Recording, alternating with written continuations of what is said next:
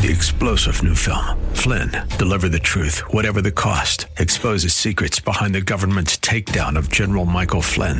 Flynn knew what the intel world had been up to. He ordered the first audit of the use of contractors. This set off alarm bells. He told the truth. He was the most dangerous person for Donald Trump to hire. They had to get rid of Flynn. Flynn, deliver the truth, whatever the cost. Available now. Watch it today. Go to salemnow.com. salemnow.com.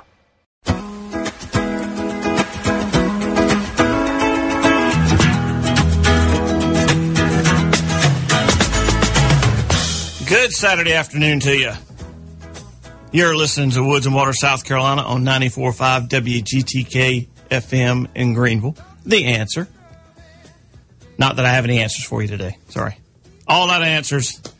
My quota for the year is full. Don't have any more. All out. No. Glad you tuned in. I'm actually not here today.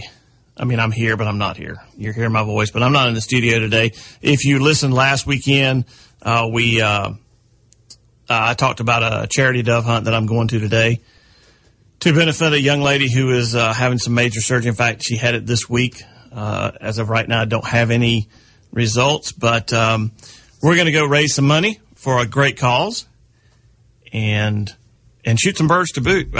Man, and they got food. Goodness gracious, they've got food. We're going to have lunch. Then they're going to draw for stands, going to have the shoot, and they've got raffles and all sorts of fundraising stuff. And then we're going to have I think they said a low country boil and, some other food. So, like I said, there's lots of people out there wanting money for this, money for that. You just have to pick and choose what you want to do. And this is one of those things I'm going to do. We're going to support this family. And this lady says she's actually in Minnesota, is where the surgery was scheduled to take place. Hopefully next week, when I do a show for next week, we'll have some really good news. Just some useless information, which I'm full of anymore. Did you know on your South Carolina tax return? Now, I have done this for Robert McCullough in the past. There is a way you can donate to the Department of Natural Resources. Actually, not the resources, but to some of their programs on the tax credit form, on the South Carolina return. But there's also one in here that I had never seen before. It's code 051. So remember that, code 051 on your South Carolina tax return. It is a venison for charity credit. Okay? $75 for each. It says carcass of deer meat prepared by a licensed meat packer, butcher, or processor plant for charity. I had no clue. So for those of you out there, and I know there are a lot of processors who are doing this pro bono and they do it for a reduced amount, but if you are paying to have a deer processed and you are taking it to the local soup kitchen, to halfway house or whatever that is as a designated 501c3, you can take up to $75 for each deer that you take. And it'll save you about 4%. So 4%, so 10%, $7. It's not going to be tremendous, but there's an incentive there. So $8 or so a deer or $6 a deer. But that's interesting. Didn't know that. Learn something useless every day. How'd you like the snow? Everybody get out in it? The four-wheelers were out in force. Sledding, I did not get on the sled. I'm a year past. Getting the thumbs down from the control room over there. Look, I'm a year past the expiration date on sledding. That went out when 50 was over. Besides the fact that when we sled at my house, the hill everybody wants to be on almost straight down. And I don't want to break something. It's not that I don't want to heal from breaking something. So anybody out there have a collision or something and now you're paying for it, well, it's probably worth it in the long run. But it was beautiful. Man, I love the snow. Hey, we had so much sleet. I had probably 6 inches of snow at my house, but then I had an inch of sleet come in and just kind of pack it all down. And but it was beautiful. I love the snow. And it looks like, based on long-range weather forecast, we're going to have a wetter-than-normal winter with the possibility of a colder-than-normal winter. So this might be just the first round of what could be a very cool year. The ad canceled. Discovering Nature. Is this you? This needs to be you. 47% of parents of tweens reported that they had recently searched online for a nearby forest or park, up from 35% in 2011. And this is just all part of that continuing thing. Kids want to be outside, you know? And there's plenty of places in South Carolina to get them outside. So hang on through the break. We got Ken Cope from the Department of Natural Resources talking about an upcoming duck clinic and some of the other outreach programs. So more on the other side of the break with Woods and Water, South Carolina.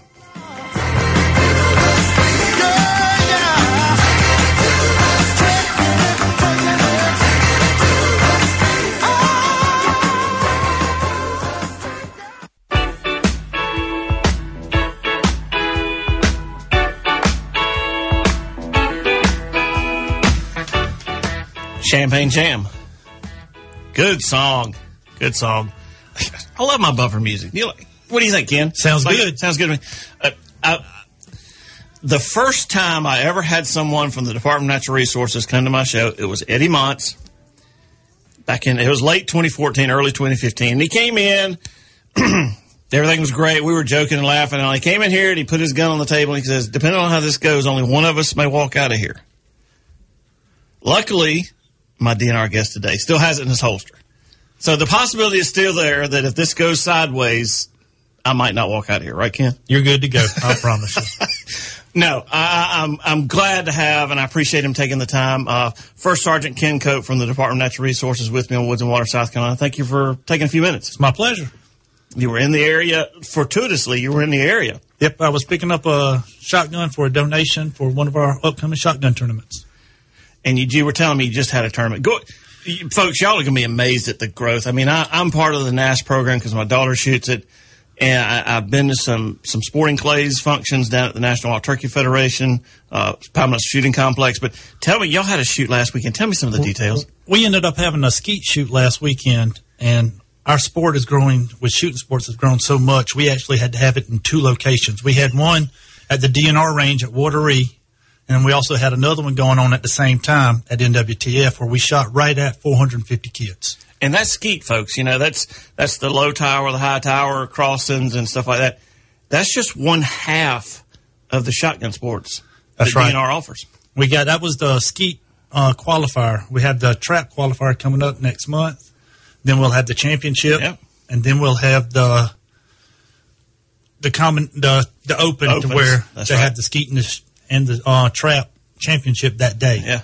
And then we'll have the sporting clays. And the sporting clays is and the the third Governor's arm of Cup, it. all of it together. Amazing, these kids being involved in outdoor sports. It's amazing. We've getting so big, it's growing almost. We're going to have to start having qualifiers or something else because we don't have the facilities around. Well, and we're having, the NASP archery tournaments are growing every year. The high school bass fishing, which is really not a DNR thing, but they're having 300-400 boats show up to a high school tournament. All of the sports. It's great to see all these kids into sports these days. It's keeping them out of trouble, yep. Keeping them on the waters, keeping them the safe way to use firearms, yep. The safe way to use archery equipment, and we're teaching them that, and they're loving it. And the sports are just growing. And I love the interaction between the Department of Natural Resources at these events and the kids. You hear Mr. Green Jeans, and, one of my favorite characters is Sneed out of the Patrick McManus books. Warden Sneed, he's such a sneaky guy. And one of my favorite stories is there's three guys went night hunting. And they go way back in the woods, and they shoot this deer, and they're pulling it out, carrying it out. And one of the guys goes, man, this is great. I can't imagine doing this by myself. It's good to have four of us, carrying this thing out. And one of the other guys goes, there ain't supposed to be three of us. And one of them goes, ain't supposed to be none of us. And that's Sneed. So that's a good way to enter. But the interaction, not on the law enforcement side, as most people think of when they think of game wardens in the Department of Natural Resources, but on the safety side, the having fun side, the camaraderie, the sporting side. It's great. Right. It's the partnership with these kids. I mean, the fellowship and everything we have with these kids, it's a positive aspect for us and not a negative if we meet them out in the woods or something. That's right. Which could be. But we try to educate them out here so we don't have to run into them in the woods. That's exactly right. Yeah, the only time I ever got in trouble, I cried. Sorry. Forgot my hunting license. 16 years old, forgot my hunting license. And it was my neighbor, Ken Fleming, was a DNR officer back in, this would have been in the early 80s. And he and his partner came around checking dove fields, and I was there and didn't have my license. And it wasn't so much as I was violating law. I disappointed him. I said, I don't have my license, and he's put him in the back of the truck with handcuffs on. I just lost it. I lost it. But yeah, the interaction is a great thing. And we're going to talk more about the outreach programs, the Take One, Make Ones, and all that in just a minute. But the real reason you're here is because we got a duck clinic coming up. We have call it a waterfowl clinic because we do the geese too. Okay. But it's just the waterfowl and the ducks. It's coming up January 21st in York County. 10 to 17 years old. We try to get the kids. Go to the DNR website. Right. You can find it there. You can find it on our Facebook page. We're on SC Department of Natural Resources TOMO. Right. For Take One, Make One. Right. You can go on there and request an application and send it to the assistant, Mariana. And she will send you an application back by email. We have to cap it off at 25. Sure. But usually we still have about 30 people there. Yep. Sorry about my phone. It's all right.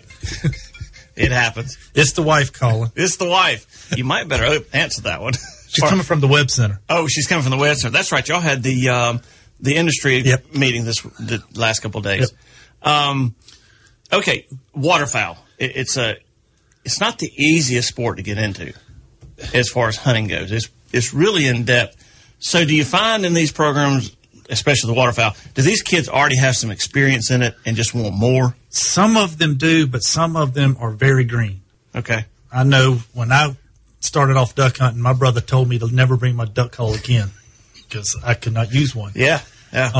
So I've learned more and more. My son can call a lot better than I can. Yeah. But with these clinics, we start off from pretty much the woods to the table. Okay. We teach them how to call the birds. All right. How to identify the birds, because as we know, there's certain species you can only have so many of each bird. Sure. With only a maximum of 6 birds, period. Right. And then we teach them how to clean them. Okay. Different ways to clean them if you want to cook the whole duck. Okay. And then we also teach them how to cook. We'll get them there and we'll set them out. A lot of times we do something simple. This coming time, we're going to do fajitas again. Okay. And we'll just cut them up and then do the peppers and everything. And we cook fajitas out there. And we're going to have a duck bog. We're going to have a duck gumbo. Okay. We're going to try it all. All right. And see how these kids like some of these foods. Yeah. Duck hunting is a hard thing to get involved with. But, the younger you get involved in it, the easier it is to learn. You and I starting off, I started off duck hunting when I was in my probably early to mid 20s, and I had kind of the same reaction. I was in Louisiana because we shoot a few wood ducks here, but that was about it. Up along the Broad River, got some good sloughs along the Broad River, still hold a lot of birds. But big trip was we were going to Louisiana, and I got in the blind with my guide, and I started calling, and he let me see you call for a second. Took my call, he threw it over in the corner of the blind. He said, "Don't ever pick that thing up again." But kids seem to pick this stuff up so much quicker. I'm about in the same boat. I grew up in the swamps of Hampton and Allendale County, in Salkehatchie and Coosahatchee. And I never knew any duck but a wood duck. Yeah. And a merganser. Yeah. And that's all I ever knew. Yeah. Until I started hunting some of these other places. Sure. And going. But yes, it's if they start learning it, we were supposed to have actually Ed Paul from the Waterfowl Association. Man, he's a good one. From Camp Woody. Yep. We had to change locations, and he couldn't make it after that. But, yeah, he comes and does our duck calling since he is a champion times over. Yes. And he's very good with the kids, and he loves doing it. A lot of hands-on in this course. All of it's hands-on. All of it's hands-on. If you don't participate, we'd rather have another kid there wanting to get their hands dirty, learning how to do all this. I mean, we even take target practice. And we'll do certain with the skeet throwers, with trap throwers. Sure. We'll set them up at different angles so they can have different aspects of birds coming in. Duck hunting is about ballistics. I think that's a chapter in somebody's book. It might be Gene Hill's book or somebody, Gordon McQuarrie or something, but a chapter on ballistics because a duck is it's a moving object. He's coming in at you, down, away. He can turn 90 degrees in no time. In no time. So it's a challenge. Okay, so they're gonna get some classroom instruction. Yes. In ducks. Going to have some calls there for them to blow? We're going to have calls for them to blow. We'll also have our legal section, how we teach them the legality of it. Okay. What all they need to wear, what all they need to have to go duck hunting. Okay. To be legal with the license, the stamps, federal, state. Right. Migratory hip permit, or your hip permit. Hip permit. That we teach them all that they need to know about.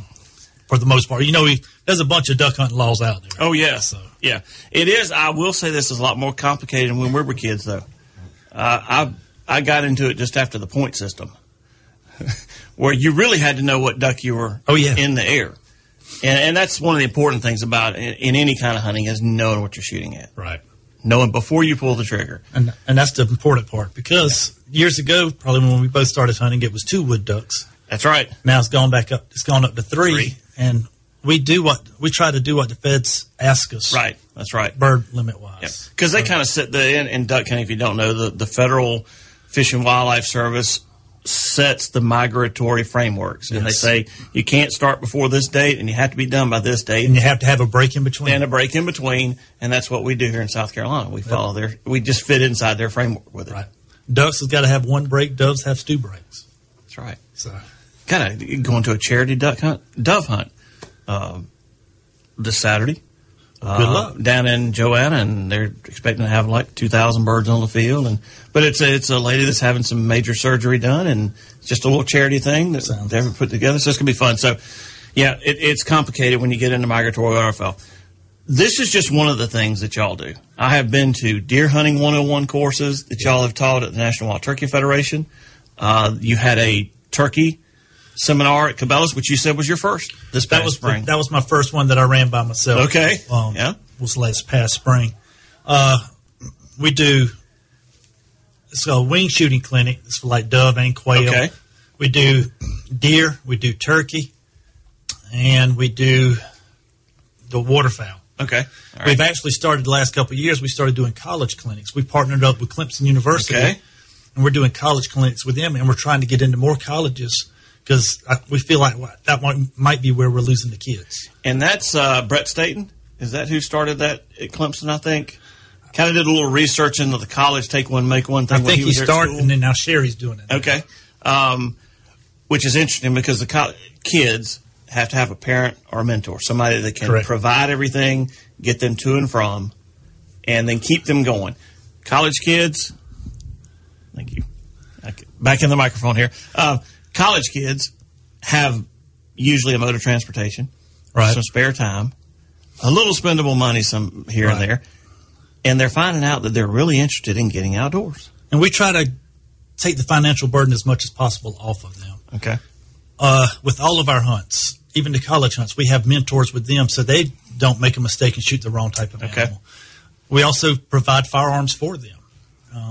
A lot of people worried about with the mentors. All of our mentors have to go through an NCIC check. In other words, background checks. We do not let anybody just get up a deer stand with their kids. Sure. I went through that. I don't know if I passed or failed. Eddie never told me. I'll have to check your file. Yeah, check my file and just on the side let me know how it works with this. But there's another interesting, we talk about hunter numbers dwindling, and we talk about reactivation, retention, recruitment. Right. R3. R3 is a big movement. Mentors. That's something anyone that can pass a NICS check can do. Tell us a little bit about what you're looking for in a mentor. We try our best to get an advanced hunter. Okay. Or a sportsman that knows what they're looking for, especially like we were talking about with ducks. Yeah. If we would have mentor for duck hunting, you've got to know how to identify these ducks before you put them in your hand. Once it gets in your hand, it's illegal. That's right. But these mentors, we want positive role models for these kids. Some of these kids that we deal with come from broken homes. Some of them just homes that the parents don't know anything about hunting, but their kids want to learn. Okay. So they bring their kids, and we've had them bring them from the mountains all the way to the beach. Oh, wow. They travel sometimes to go to these hunts.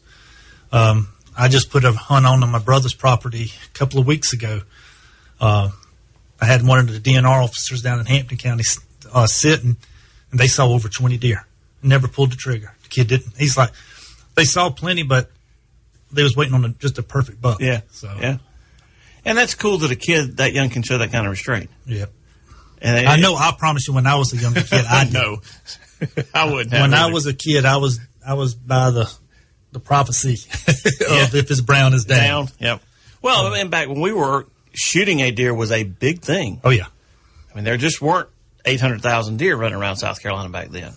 So, well, it is good information. January 21st, 9 to 2, free youth duck clinic, York County. If you're interested, contact, go to the DNR website. You can get in touch with Mariana Mason, and she will send you an application by email, fill it out, and send it back to us.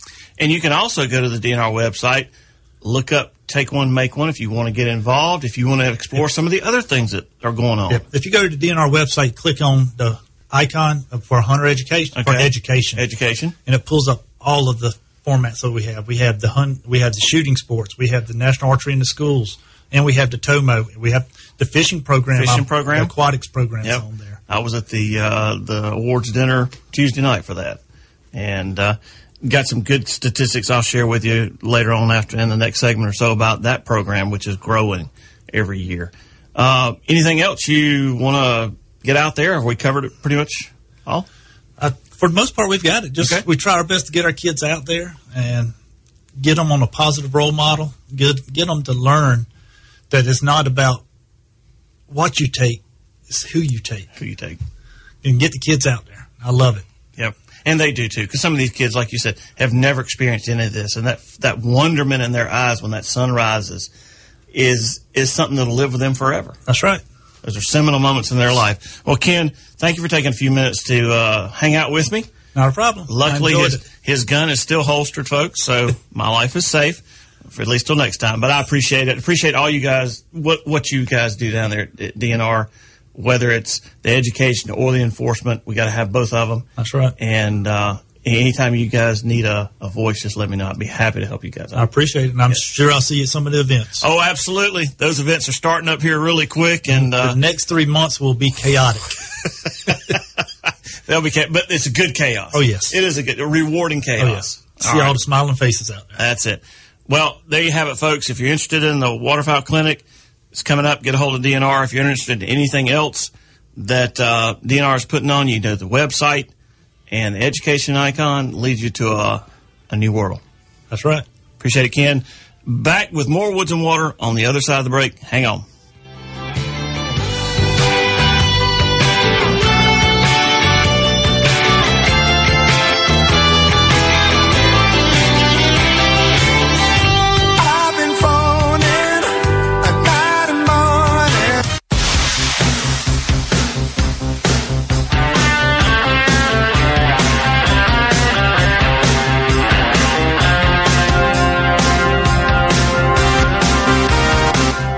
Welcome back to Woods and Water, South Carolina. Hope you enjoyed the segment before with Ken Cope from the Department of Natural Resources. The neat thing about those programs is that they are free as much as possible. You don't have to pay anything to go to them. You know, you come back with a bag of goodies. I've seen kids and all their swag. You know, they eat. TOMO program is pretty much free. And that's one of those outreach things. You know, obviously sporting clays is not free. You got to have a gun, you got to have shells and all that stuff. But as you start off, it's nice not to have the financial investment in it and to be able to go to those events and see what you need before you make that and actually get your fingers in it a little bit before you make the financial commitment to, you know, in this case, duck hunting. Let's don't go there. Duck hunting is probably more expensive than deer hunting. Let me think about that for a second. Yeah. I mean, you know, a good, I shoot a Benelli shotgun. So, and it's one that I have fallen in the creek in the mud and the duck blind or whatever else. You kind of just shove it down in the mud to break your fall and you wash it out. You keep going. I mean, you need a good, tough, dependable gun. So that's a lot. If you're, okay, I splurged back when I was younger, and I bought cork decoys. They're hand-carved cork decoys out of Easton, Maryland. And I was just in that stage where, I love to go duck hunting, but I enjoyed watching and all the stuff. And I like good decoys. So I've got a bunch of cork decoys at home. Well, I'm not going to say how much those things cost me, but anyway, I have them. And, and that's, waders. If it's cold, you need I liked breathable waders. Because I can wear an early season, teal season, all the way through January. The thing I did is I coupled them with a good base layer. And then Cabela's at the time, I'm not sure if they have anymore, had fleece wader pants. Velcro closure around the top of your ankle, and a strap that went underneath your arch of your foot. So when you pull the waders on, the pants didn't ride up with them. And then coats and gloves, and we can go start talking about duck calls. Well, let me tell you one thing about duck calls. You can spend a lot of money on a duck call. Trust me. I haven't never spent that much money on a duck call.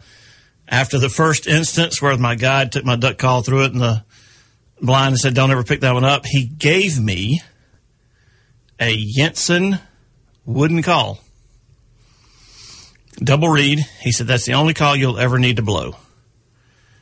And, of course, me being young and impressionable and in the blind with a guy with a gun, I said, yes, sir. And pretty much that's, I've got other calls that I've accumulated over the years because they were in an auction or something like that. But the ones that I hunt with are those Jensen or Sure Shot wooden calls. They double reed, triple reed, Drake whistles. Just that's where I've been the entire 40 years I've been duck hunting, or 30-something years I've been duck hunting. But yeah, one of the best pieces of advice you can have is buy a duck call, practice, and leave it at home when you go duck hunting. And then if you're really into duck hunting, and this is where the rubber meets the road, you need a retriever. Ducks that swim are hard to catch when you're walking after them. You need a dog. So there's a $750 Labrador Retriever or something, and all the food and maintenance and all that goes along for the next 10 to 12 years. And then if you're the ultimate duck hunter, you have to travel. Ken in North Dakota. I like to go to Louisiana. There's good duck hunting here in South Carolina, especially in some of the DNR draw hunts, which I didn't get to cover this year. It was on my list of things to talk about. But we have some very good Category 1 waterfowl areas here in South Carolina. The draw hunts. Along the coast, the Bear Island, the Cape, Santee, Delta, East and West. We have some very good duck hunting, but you got to travel to get duck hunt. Guides are not cheap. And then you start looking for specific ducks. I want a cinnamon teal. I have yet to see one in flight. They're Pacific flyaway ducks, California. Hunted down in Texas on the Mexican border several times, but I never got one. Never saw one. So, yeah, it's expensive, but anyway, hey, do it. But just to show you, that's where it starts with a simple duck seminar. Cool stuff. Anyway, look, Christmas is coming up. And I know I've given away a lot of tackle and stuff like that. And we're actually going to do Christmas in January because I'm not done yet, but I'm not here today and I won't be here next week because of Christmas. But we're going to do some giveaways in January. But I want you to listen to a clip that I pulled off. It's a Nature Valley granola ad about generations. And I want you to listen to this and consider where your parents are or were, where you grow up, what you did, and then your kids. Listen to this ad.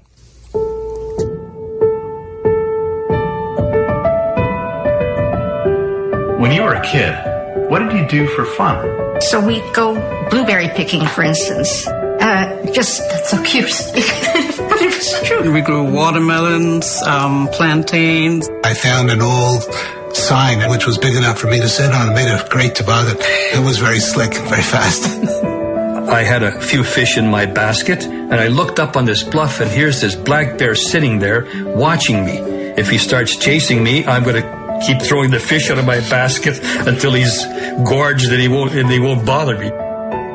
And what did you like to do for fun? You know, you go door to door, get a group of kids, and you play lots of games, hide and seek, just going out to the field and playing baseball. And we built these massive forts, you know, the kind that you can actually sit in and play in, you know, with our friends. And it was just really wonderful. So what do you like to do for fun? Video games. Definitely. I like to go on my phone, text, some email. My favorite thing to do in the world is definitely watching videos and playing video games. Those take up so much of my time. 3 hours or 3 to 4 hours a day. Same. 5 hours straight. Just last week, I watched 23 episodes of a TV series in less than 4 days. I forget. I'm in a house, I have parents, I have a sister, I have a dog, I just think I'm in the video game, I completely get lost. I would die if I don't have my tablet. Whenever I feel upset, I'd play video games and I'd feel normal. It's really wonderful.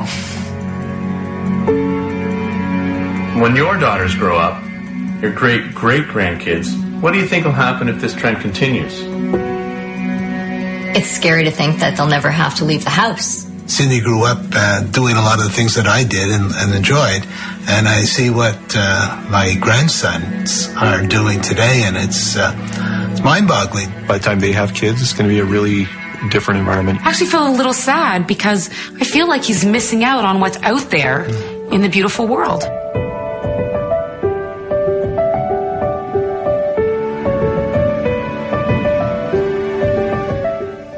You know, I know tugging at the heartstrings, beating you over the head with a 2x4, whatever it is, that was 3 generations.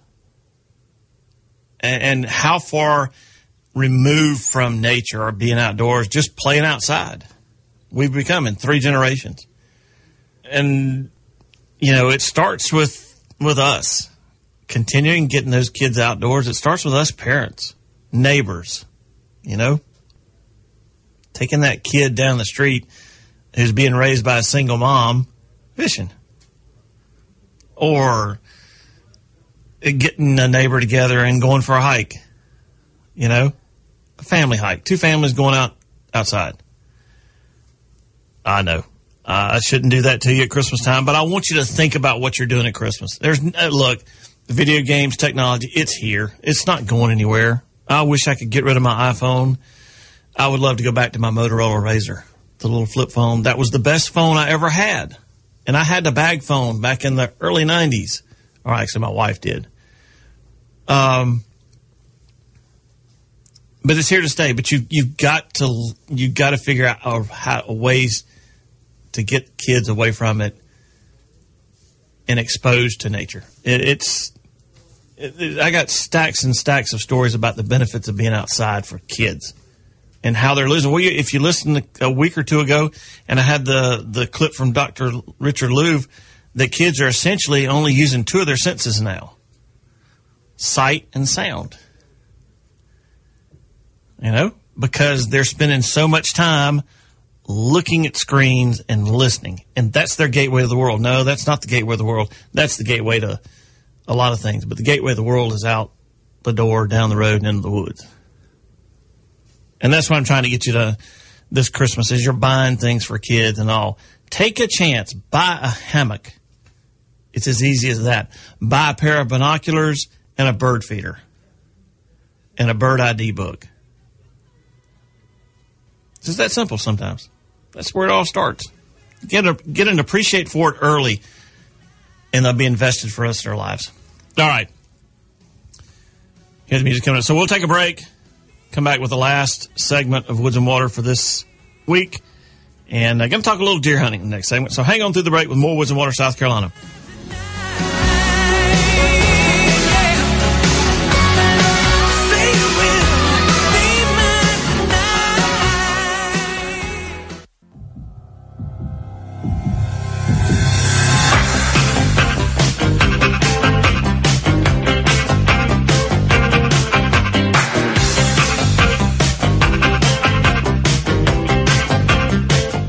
Well, welcome back to Woods and Water, South Carolina, the final segment of today's show.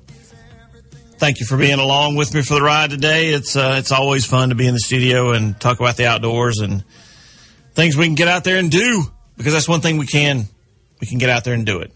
To whatever extent it's out there and it's welcoming us, come take advantage of it.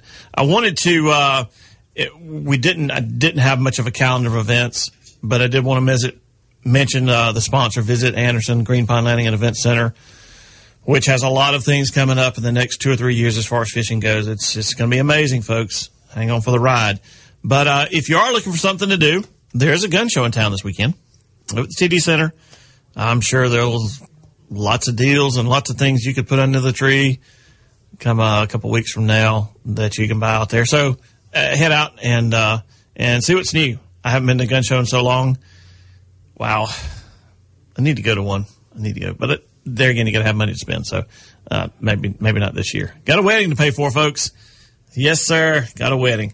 I had some news here. I got to go Tuesday night down to Columbia to the annual fishing clinic, the family fishing clinic, end of the year banquet. Sarah Chabane with DNR Aquatic Ed Outreach has a program where volunteers learn how to teach a fishing 101 class, and they teach you pretty much how to put a rod and reel together, thread the line, tie on a hook, sinker, some live bait, learn how to cast and go fishing.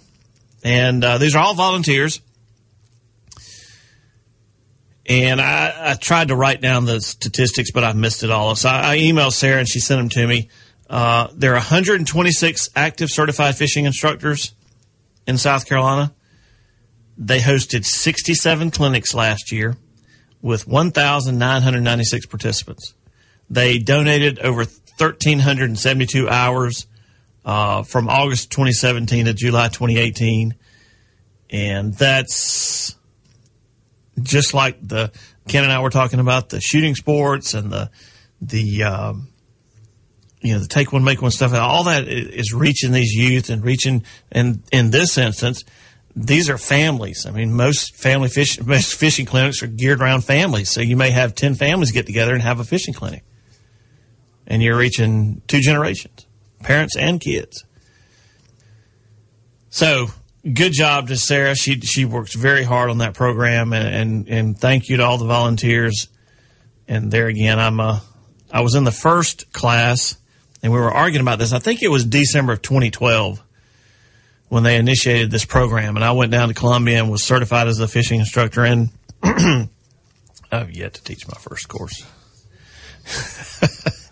Good intentions, but boy, did things get busy. And of course, with the radio show, there's only so much time, and that's just one of those things I just haven't had time to do that I would love to change in the future. I'd love to be down there and getting a pin saying you've been an instructor for 1 year or 2 years or 3 years and 6 years for some of those people down there.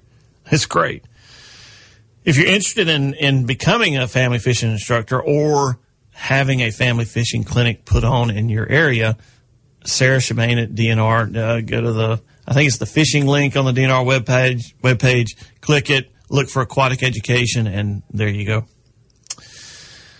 I've hit on this article several times, and I said I was going to just pick my way through it. But I want to run over this. It's a Quality Deer Management Association article that talks about ways to conceal movement while hunting. And earlier I've gone over, traveling to and from the stand, how to screen yourself going in by either planting a crop, an annual crop, and screening your approach to your blind or stand, or, a more permanent, woody screen, like, I don't know, pine trees or something like that.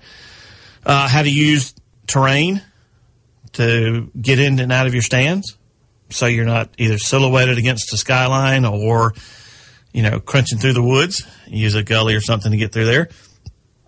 How to put your stand at the end of a dead-end road. Just make it where going into your stand has no outlets. Deer may go in there once, but they're not going to go in there and start using the trail. A lot of people cut a trail to their stand that leads right into a food plot or right into another area, and the deer start using it because, look, deer are going to use the path of least resistance. So if you cut a path right by where you're going to hunt and put your stand up, the deer are going to start using it and walking right by you. So how to make a one-lane road in there. And then, don't walk across your food plots to get to your stand. Kind of defeats the purpose of, or walk across the trail to get to your stand. That, kind of lets them know you're there. I don't care if you wear rubber boots. You carry some kind of scent in the woods. And you just don't want that. So, and this is one of those things especially this time of the year, later in the year, leaves off the trees, you can see a lot. It's slowed down some. And if you're in there, you're probably all bundled up and very warm on the inside and all. And it just use this time to plan for next year, because planning for deer season for me has already started. I'm already starting to say, I want to do this next year, and I'm going to tweak that a little bit. I'm not going to ever put my stand over here because I have yet to see a deer over there. That type thing. So let's keep going. On the stand, box yourself in. And it says don't use a stand. Ground or elevated blinds have walls. Just be sure that it's installed well ahead of the time you plan to hunt so deer become accustomed to its presence. We talk about a deer knows everything in its elements, everything in its backyard. It knows exactly where it is. So you got to get these deer time to get used to this. And a lot of people say, well, gosh, if I leave a stand here for years and years and years, the deer learn to avoid it. No, they learn to accept it because it's part of their terrain. Now you still have to watch your scent. You still have to watch the wind. But yeah, there's some, that double bull blind from Primos that's, you can see out, but you can't see in. What a great ground blind to use. So, or a box stand, which I plan on doing a couple of those this year. Natural backing.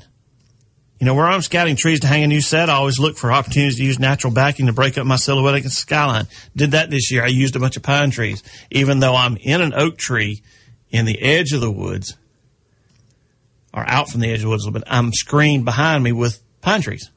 I'm not silhouetted at all. Anywhere a deer looks at me, they're pretty much looking at pine trees unless they're dead behind me. And if they're dead behind me, I did something wrong anyway. So look for that. With hardwoods, though, in the springtime, you're going to have leaves concealing you. Those are going to fall. You're not going to have those. And I found that out this year, which is why I'm never putting the stand where I put it. That one this year, next year. So use the natural backing. The natural camouflage is out there. Fake backing. If you don't have it, create it.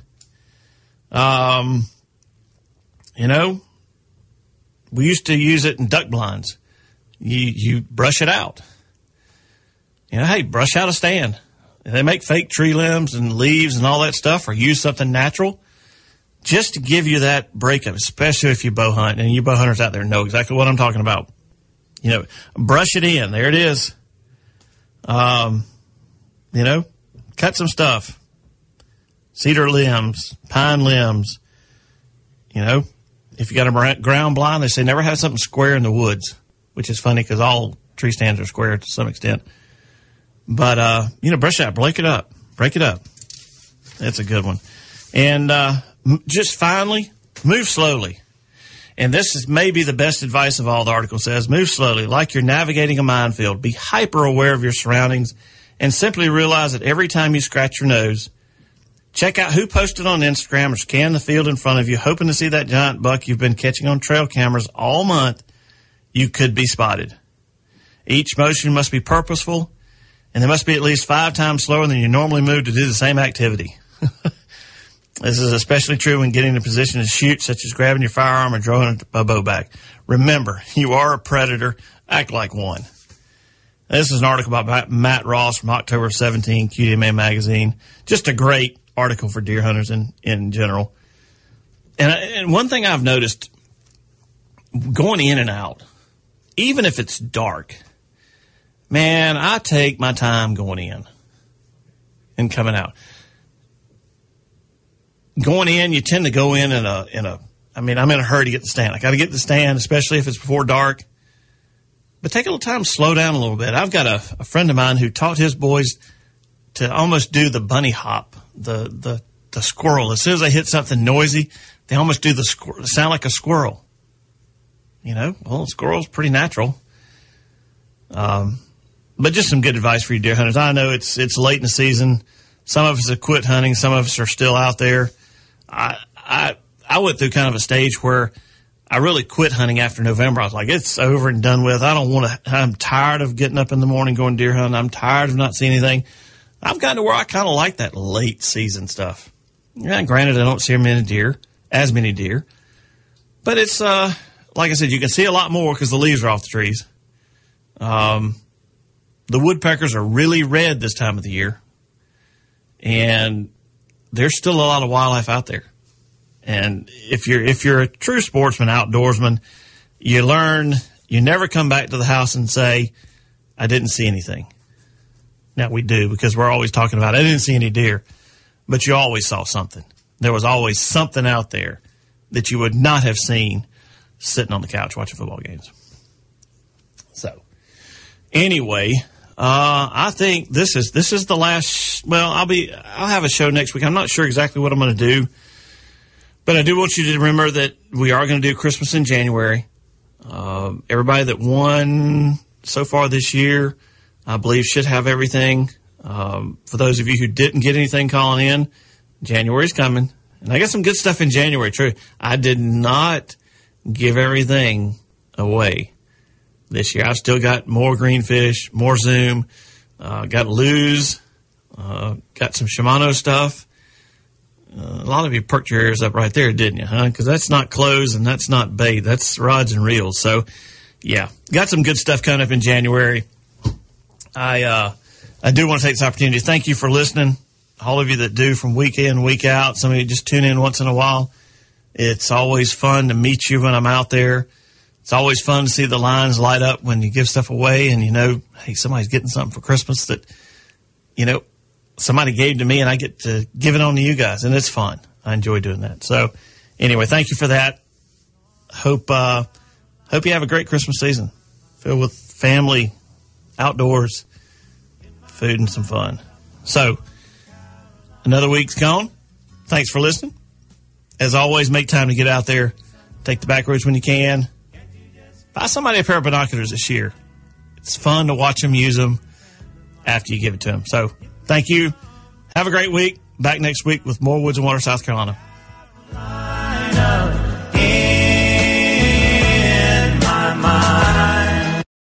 Three-star General Michael J. Flynn, head of the Pentagon Intelligence Agency, knew all the government's dirty secrets. He was one of the most respected generals in the military. Flynn knew what the intel world had been up to. He understood its funding. He ordered the first audit of the use of contractors. This set off alarm bells. The explosive new documentary, Flynn, Deliver the Truth, Whatever the Cost, uncovers the facts behind this scandal. Flynn told the truth. He was the most dangerous person for Donald Trump to hire. I find out the worst enemy that I'm going to face in my life is right here in America. They took my assessment and they wanted me to change it. And I was like, I'm not changing it. They had to get rid of Flynn. With in-depth interviews, archival footage, and never-before-seen personal records of the man behind the headlines. I just felt like I was drowning. Flynn, Deliver the Truth, Whatever the Cost. Available now. Watch it today. Go to salemnow.com. salemnow.com.